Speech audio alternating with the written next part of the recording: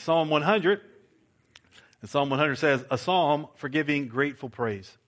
Shout for joy to the Lord, all the earth. Worship the Lord with gladness. Come before him with joyful songs. Know that the Lord is God. It is he who made us, and we are his. We are his people, the sheep of his pasture. Enter his gates with thanksgiving and his courts with praise. Give thanks to him and praise his name. For the Lord is good, and his love endures forever. His faithfulness continues through all generations. This is the Lord we've come to praise today, right? So we'll do that through some songs, but first let's pray the Lord's Prayer together. Our Father, who art in heaven, hallowed be thy name. Thy kingdom come, thy will be done, on earth as it is in heaven. Give us this day our daily bread, and forgive us our trespasses as we forgive those who trespass against us. And lead us not into temptation, but deliver us from evil.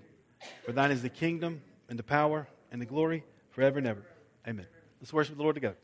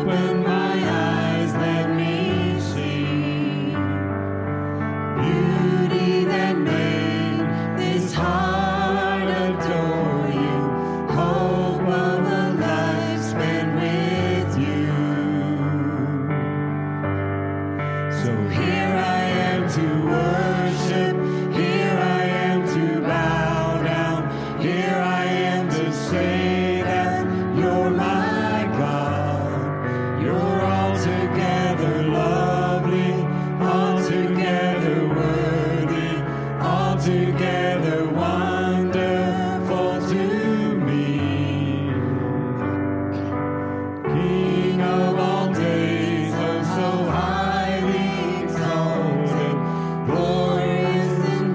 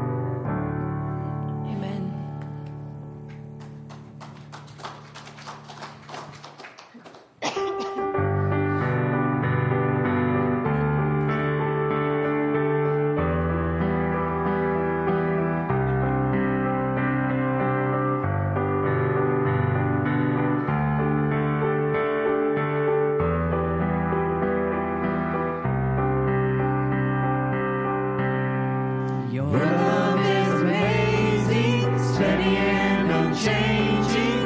Your love is a mountain firm beneath my feet.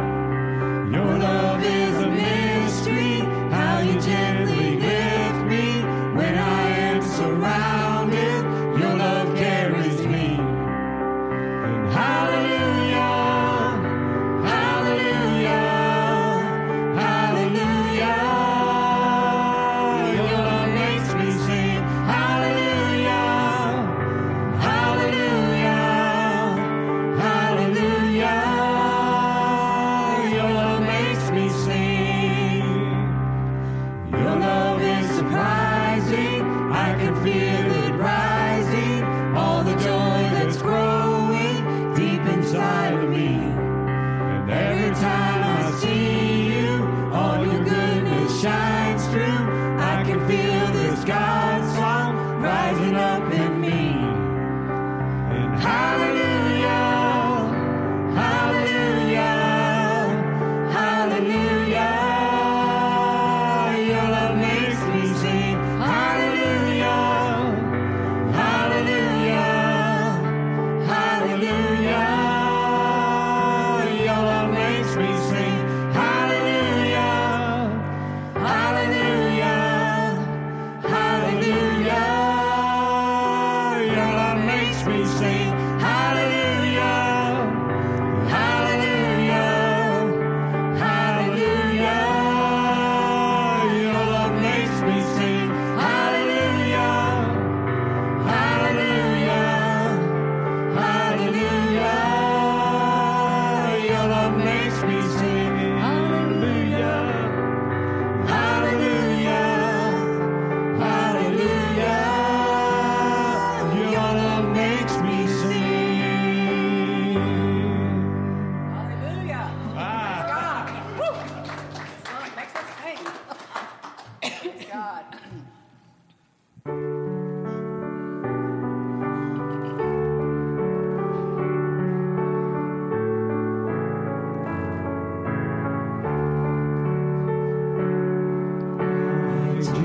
Jesus, I love thee.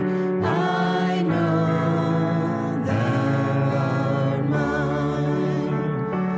For thee all the Father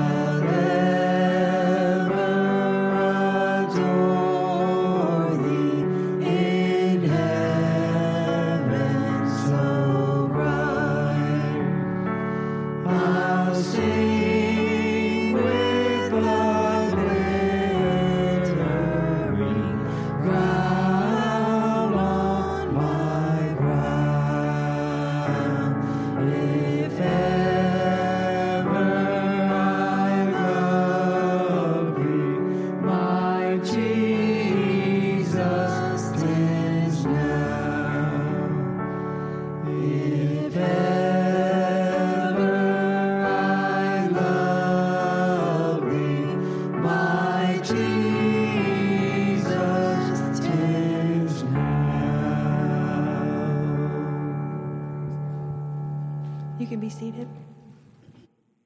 Good morning. Reading from Matthew 26, 26 through 29. At the Last Supper, the scripture says, while they were eating, Jesus took bread, and when they had given thanks, he broke it and gave it to his disciples, saying, take and eat, this is my body. Then he took a cup, and when they had given thanks, he gave it to them, saying, drink from it, all of you, this is my blood of the covenant, which is poured out for many for the forgiveness of sins. I tell you, I will not drink from this fruit of the vine from now on until that day when I drink it new with you in my Father's kingdom. Father, we thank you for this day, and thank you for the many blessings we have, and thank you for the covenant which we'll always remember. Amen.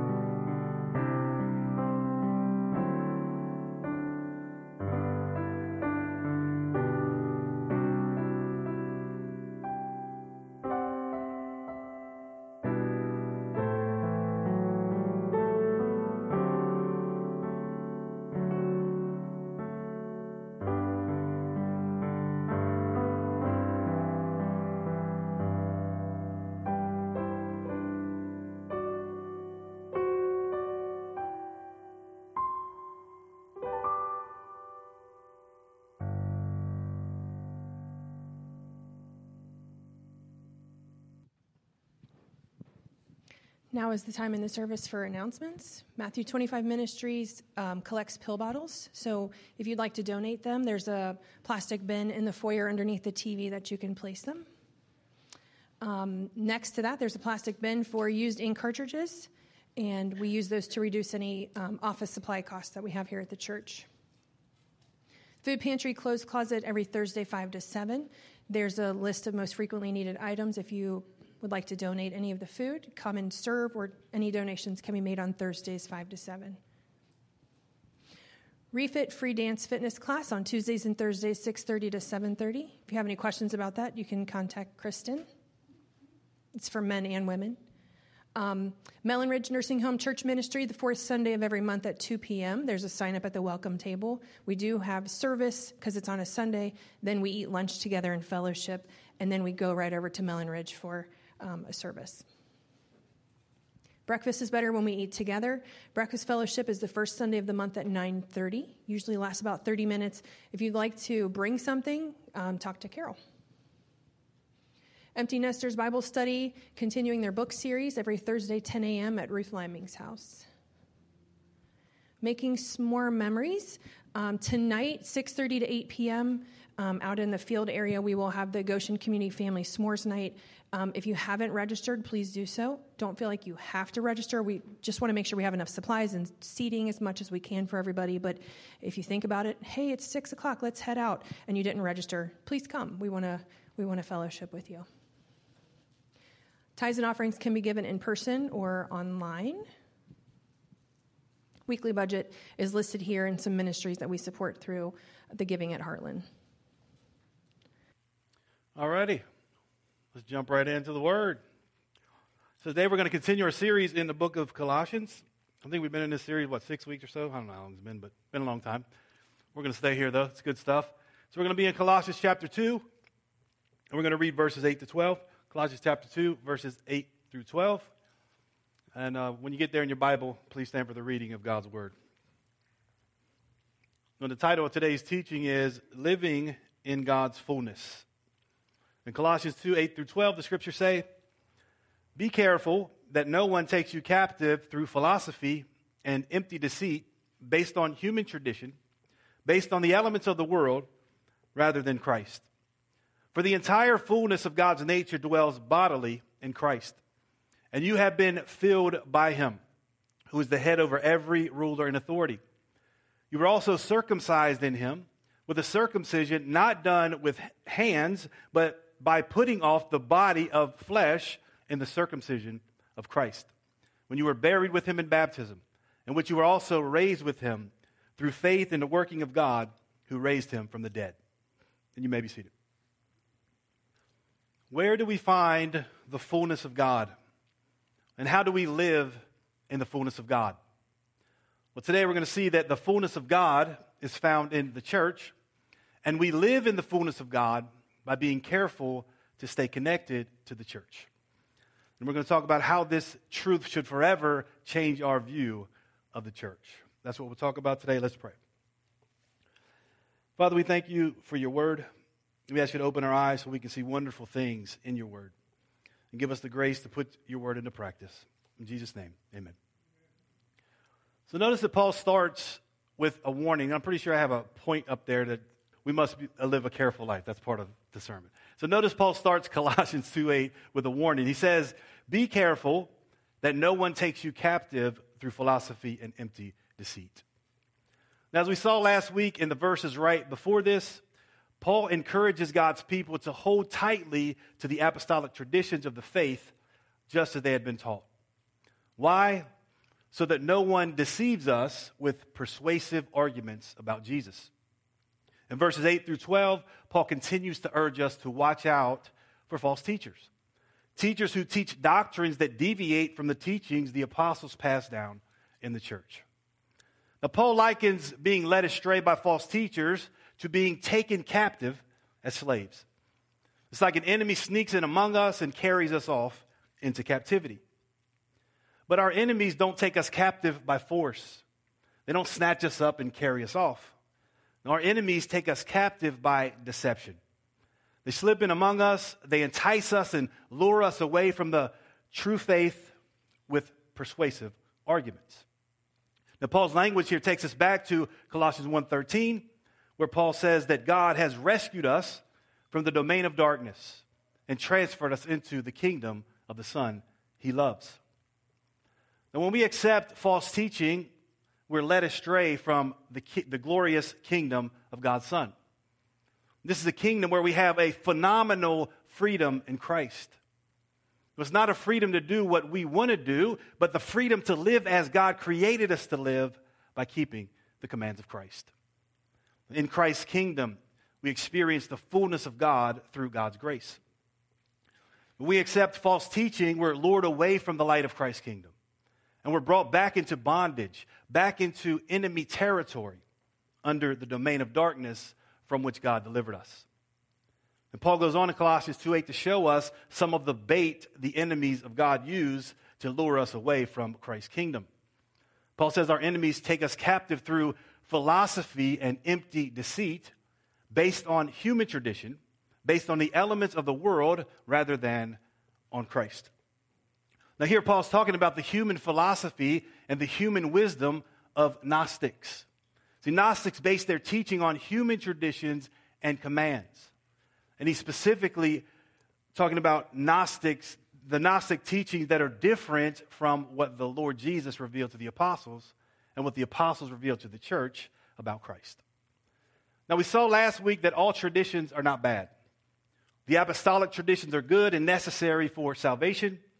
And apostolic traditions were put in place by God to guard the church from error. And those traditions are based on Christ, based on the teachings of Christ and his apostles. So apostolic traditions need to be taught, they need to be learned, and they need to be followed in the church. Because it's only by holding to the apostolic traditions that we can live in the fullness of God and be saved. But there are also bad traditions. Traditions we must always avoid in the church. There are human traditions that are in conflict with the faith that was once for all delivered to the saints. And later on in Colossians, Paul calls it self-made religion that does nothing to help us overcome sin. And why does human religion or self-made religion not help us overcome sin?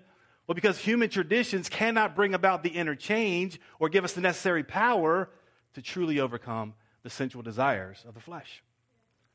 And that change only comes by being born again and becoming a part of the new creation in Christ in the church. And that's why Paul appeals to the Colossians to remember that they died to the elements of the world with Christ in baptism. In Christ, they're a part of the new creation, so they no longer belong to this world. They were made members of the world to come through their union with Jesus. And you cannot use the weak and miserable elements of this world that are based on human commands to try to live like citizens of the world to come. It just doesn't work. So we've got to be careful. We got to guard against being taken captive by human philosophies that are based on human traditions and commands, that promote human religions that do nothing to solve the human sin problem. We've got to be careful not to allow anyone to take us captive and move us away from the apostolic truths of the true faith, which we can only find in the church. And notice in Colossians 2:8, Paul puts this responsibility on each one of us. He says, you be careful. In other words, you is implied. You be careful that no one takes you captive. So it's up to each one of us to learn the truth, know the truth, and live out the truth.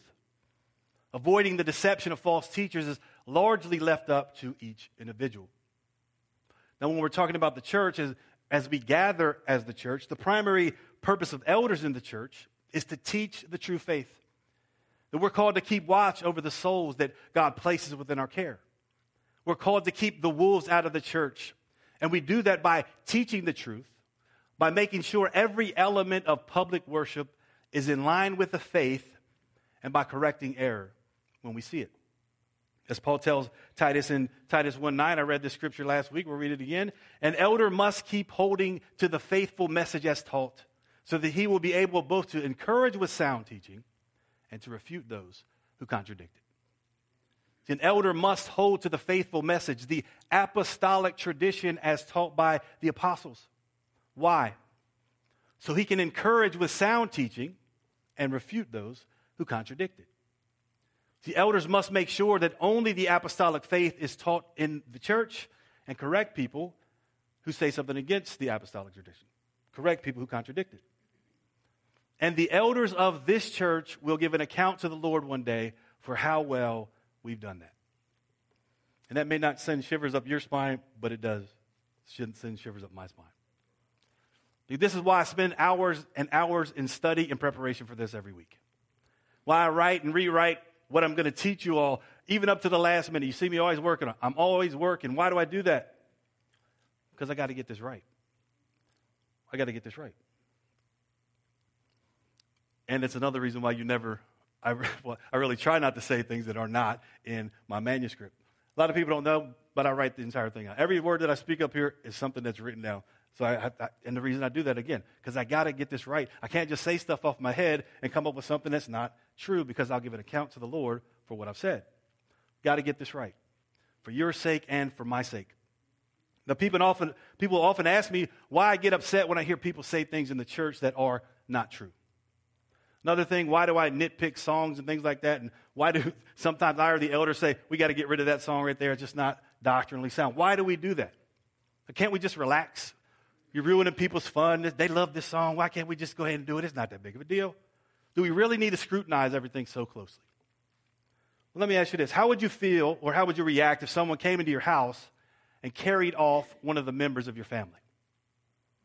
Or what if you found out that we had been allowing someone to put just a little bit of poison in every cup of communion that we serve every week? Now, you'd probably be upset in either case, right? And that's how I see false teachers and false teaching. The church is God's household. And I'm supposed to protect the members of this household from being carried off by false teachers. False teaching is poisonous. And over time, just a little bit of false teaching can lead to spiritual sickness and spiritual death. So I'm going to tell y'all like it is. There will be no false teaching in this church on my watch. This is not going to happen. See, as shepherds of God's people, the other elders and I have a responsibility to allow only true teaching in the church and to refute those who contradict it. But you also have a responsibility. When you go out into the world, you turn on the radio, turn on TV, you go to different websites on the internet, get all kinds of different books, go to different Bible studies. You're going to hear a lot of different messages, teachings that are different from what you're taught here. And it's your responsibility to see to it that you don't allow yourselves to be taken captive by the false teachings that are so prevalent in the world today. It's a sad state of affairs where we live today. So much false teaching that passes off as Christian teaching. I got to quit. So the responsibility of holding on to the faith and walking in the truth and working out your own salvation with fear and trembling, the responsibility for living carefully so you will not be deceived, well, that responsibility is yours. And I cannot do anything to make you do that. I can help you. I can pray for you. I can do all these things. I cannot make you live out the truth. You've got to guard yourselves. You've got to watch out for the hollow and deceptive philosophies of false teachers. Guard against human traditions that nullify the Word of God and lead you away from the faith. Why? Well, because it's only by learning and living the true faith that we can stay filled with God's fullness and be saved. So to stay filled with God's fullness, we must live a careful life.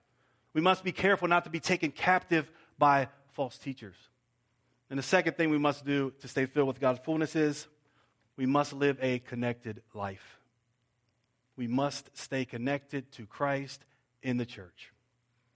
In Colossians 2:9 through 10, Paul goes on to tell the saints where they find the fullness of God. Paul says, "For the entire fullness of God's nature dwells bodily in Christ, and you have been filled by him." Now, this idea of fullness is Paul using the false teachers' own language against them. The Greek word behind fullness is pleroma, and it means completeness, fulfillment, fullness, or perfection. Now, for Gnostic false teachers, well, they taught that pleroma was a level of spiritual fullness or perfection that could only be attained apart from the physical world and by progressing in a hidden wisdom that was not revealed to the apostles. That's what this entire letter is about. That's what the entire Ephesians is about. These false teachers who came in and said, hey, we got something else for y'all. There's some pleroma that you need to get to perfection. You got to listen to what we're telling you now. Now, in practical terms, they taught that the apostolic traditions that the apostles taught to the church were incomplete. The God's people also needed this secret wisdom that God had not revealed to the apostles to be brought to fullness. So Paul says, well, you want to talk about fullness? Well, I'll tell you about fullness. I'll tell you about God's fullness. When you're in Christ, you are in the one in whom all the fullness of God, all of God's nature, dwells bodily. And Paul has two bodies in mind here. First, Paul's talking about the incarnation of Christ. When the Son of God took on human nature in a real physical human body, he filled that human body and filled human nature with his divine nature. The entire fullness of God's divine nature dwells in the physical human body of the Lord Jesus.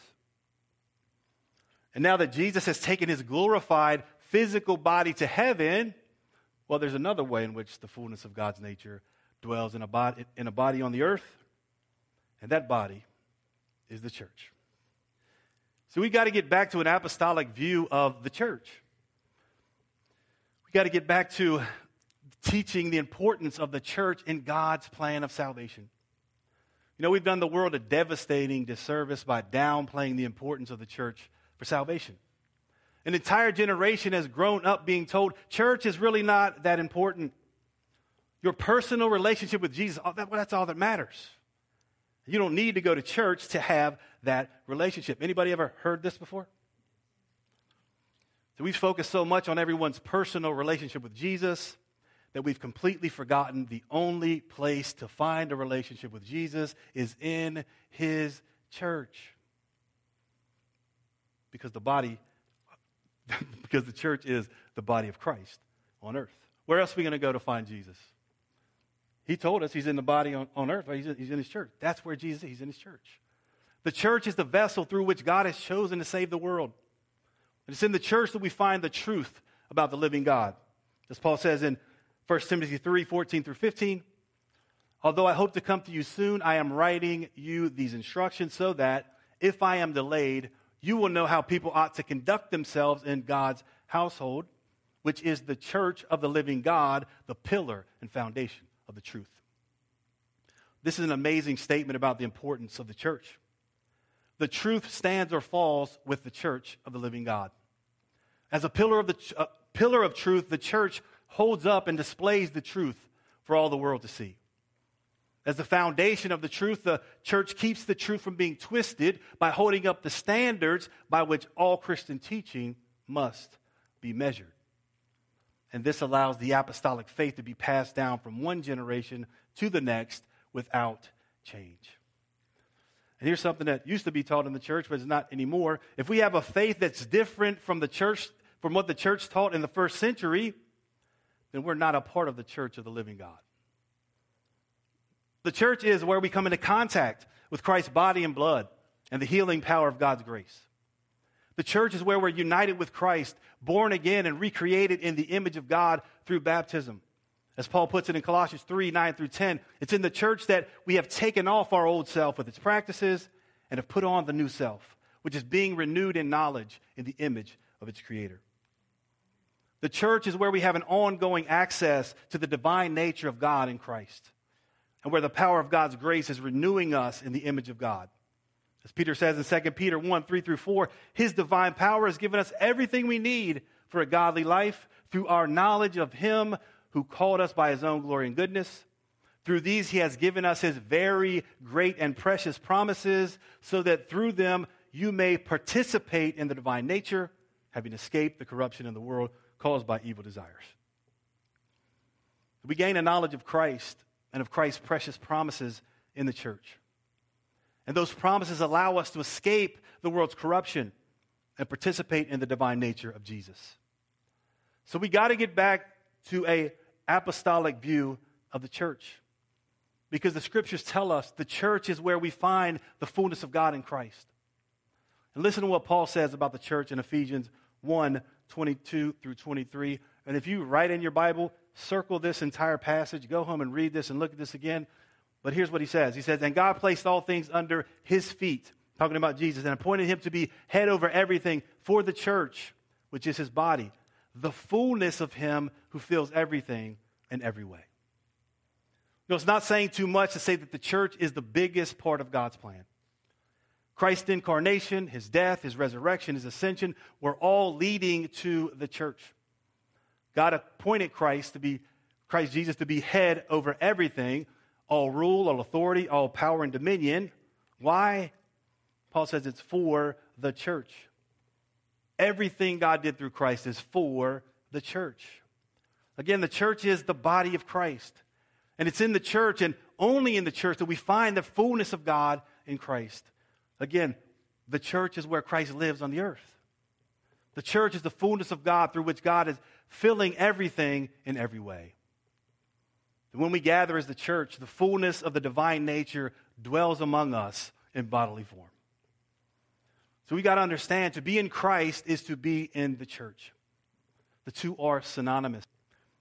So since the church is the body of Christ, and since the fullness of God dwells in the body of Christ, well, this means God is living in the church, filling his people with the fullness of his deity. Now I'm going to read this. This means that God is living in the church, filling his people with the fullness of his deity. I mean, this is the most epic news ever. So when we gather as the church, God is here in us and among us, not just in a measure, but in his fullness. And if that doesn't make us want to come to church, then I don't know what will. So what we need to do, instead of telling people, don't come to church, you don't need that, we need to tell them, you need to go to church. You have to go to church, because at church, that's where you find the fullness of God. Now, before we close, I'm going to talk about one more way that Paul applies the word fullness to the church. Now, the word fullness can also mean fulfillment. In the church, we find fulfillment of everything God promised his people under the old covenant. And Paul gives us an example of what is fulfilled in the church in Colossians 2:11. He says, you were also circumcised in him with a circumcision not done with hands, by putting off the body of flesh in the circumcision of Christ, when you were buried with him in baptism. Now, Paul brings up circumcision here to counter the false teachers, something else they were teaching, false teaching, what they taught about circumcision. Now, false teachers followed Paul around everywhere. He went, every church he established, they followed him around, and they were doing what we read in Acts 15:1. Certain people came down from Judea to Antioch and were teaching the believers, unless you are circumcised according to the custom taught by Moses, you cannot be saved. Now, circumcision is where the foreskin of the male member is cut off in a religious ritual that binds a person to a covenant relationship with the God of Israel. Now, under the old covenant, this is how males became members of God's family. This custom was taught by Moses, or by God through Moses, in Genesis 17:10-14. And there Moses gives the Lord's command concerning circumcision. The Lord says this is my covenant with you and your descendants after you, the covenant you are to keep. Every male among you shall be circumcised. You are to undergo circumcision, and it will be the sign of the covenant between me and you. For the generations to come, every male among you who is 8 days old must be circumcised, including those born in your household or bought with money from a foreigner, those who are not your offspring. Whether born in your household or bought with your money, they must be circumcised. My covenant in your flesh is to be an everlasting covenant. Any uncircumcised male who has not been circumcised in the flesh will be cut off from his people. He has broken my covenant. Now you can tell from this language here that circumcision is very important to the Lord. I want to remind you, that's the Lord speaking right there. So circumcision was very important to the Lord. Everyone who wanted to be a part of the Lord's covenant people must be circumcised. And every male who did not have the foreskin of his flesh cut off would be cut off from the Lord's people because they broke the Lord's covenant. In other words, under the old covenant, a person had to be circumcised to be saved. Can't be a part of God's people unless you're circumcised. Now, false teachers, like the ones we read about in Acts 15, came into the church and started to use Genesis 17 as their go-to scripture to prove that every male still had to be physically circumcised to be saved under the new covenant. And this is the perfect example of why the apostolic traditions are so important. See, if we read Genesis 17 without the apostolic understanding of that scripture, well, we can all see that God certainly said circumcision of the flesh will be for all generations to come, an everlasting covenant. Isn't that what the scriptures say? So that's what these false teachers came and said, here, this is what the scriptures say. Why don't we live by this? Well, we don't do that because we not only need to know what the scriptures say, we need to know what the scriptures mean as interpreted through the apostles. And the apostolic understanding of circumcision, as with all things in the Old Testament scriptures, is that circumcision is now being fulfilled in Christ in the church. Circumcision is still required under the new covenant. The everlasting covenant still stands, but it's a different kind of circumcision. And it's not performed by human hands. And the flesh that needs to be removed is not the flesh from the male member. Instead, the whole person we were outside of Christ needs to be cut off. Under the new covenant, circumcision is no longer outward and physical.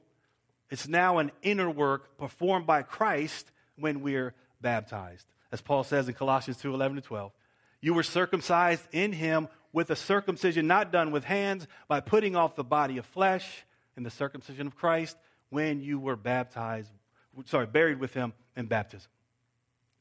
And this is just a brilliant Holy Spirit-inspired play on words. Just like the foreskin of the male member is cut off in physical circumcision, so in our baptism into Christ in the church, Jesus cuts off the whole body of our flesh. Now, the way Paul uses the word flesh confuses a lot of people. And many think Paul's talking about our physical bodies. But Paul very rarely uses the word flesh to mean our physical body. And to prove that, watch what happens when we substitute the words physical body for the body of flesh in Colossians 2:11. You were also circumcised in him with a circumcision not done with hands, by putting off your physical body in the circumcision of Christ when you were buried with him in baptism. Wouldn't it be crazy if we baptized somebody that came out of the water in a totally different body? Maybe a lighter body? Maybe a body with more hair? But that's not what Paul's talking about. He's not talking about our physical body. We don't put off our physical body when we put off the body of flesh in baptism. For Paul, the body of flesh is everything we were in our old sinful selves outside of Christ. Everything that belongs to the old creation and is passing away. So we had hearts that drove us towards sin. We had minds that drove us to be enemies of God. And that's what Paul means when he talks about the body of flesh. It's that old sinful man or woman we were outside of Christ. That's what needs to be cut off and removed from us. And that's exactly what physical circumcision symbolized. And that's exactly what is fulfilled in the church when we're buried with Christ in baptism. In baptism, we're born again. We're freed from that old sinful man or woman we were. That person is cut off. They're dead and they're buried. And we're now a new person in Christ. We're now part of the new creation.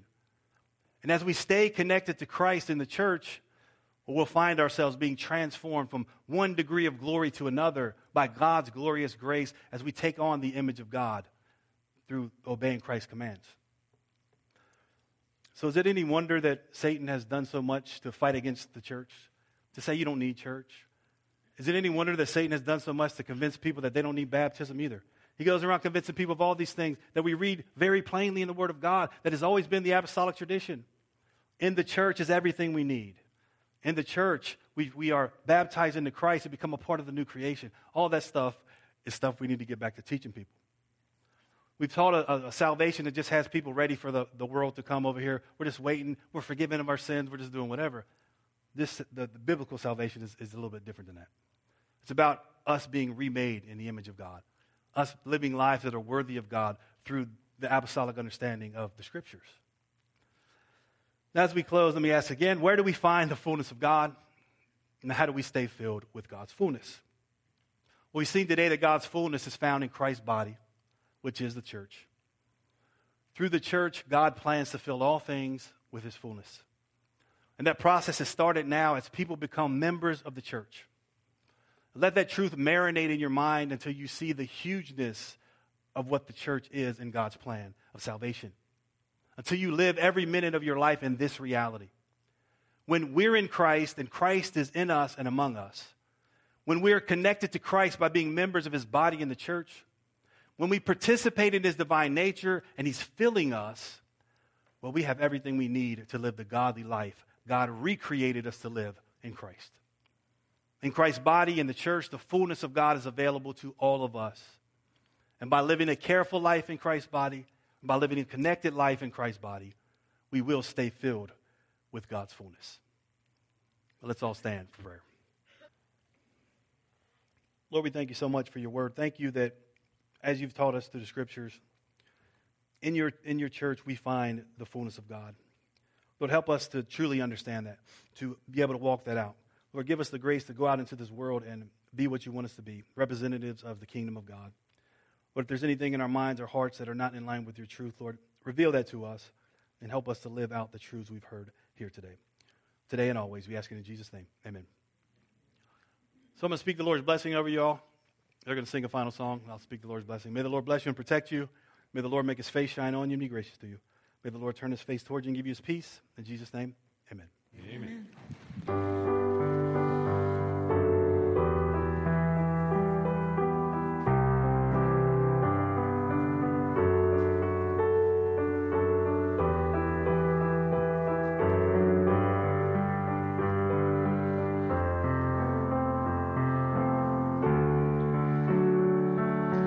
This is my desire to honor you, Lord, with all my heart I worship you.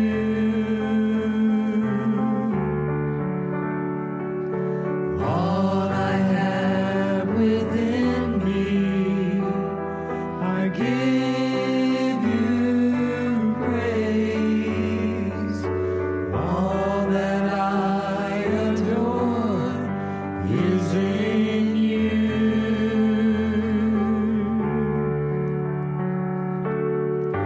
Lord, I give you my heart, I give you my soul.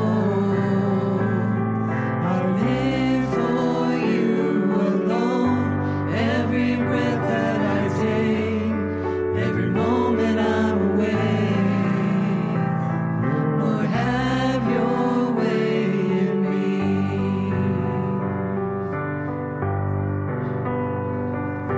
This is my desire to honor you, Lord, with all my heart I worship you.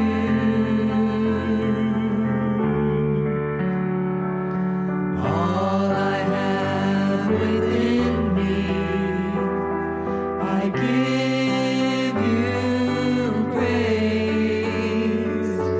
All that I adore is in you.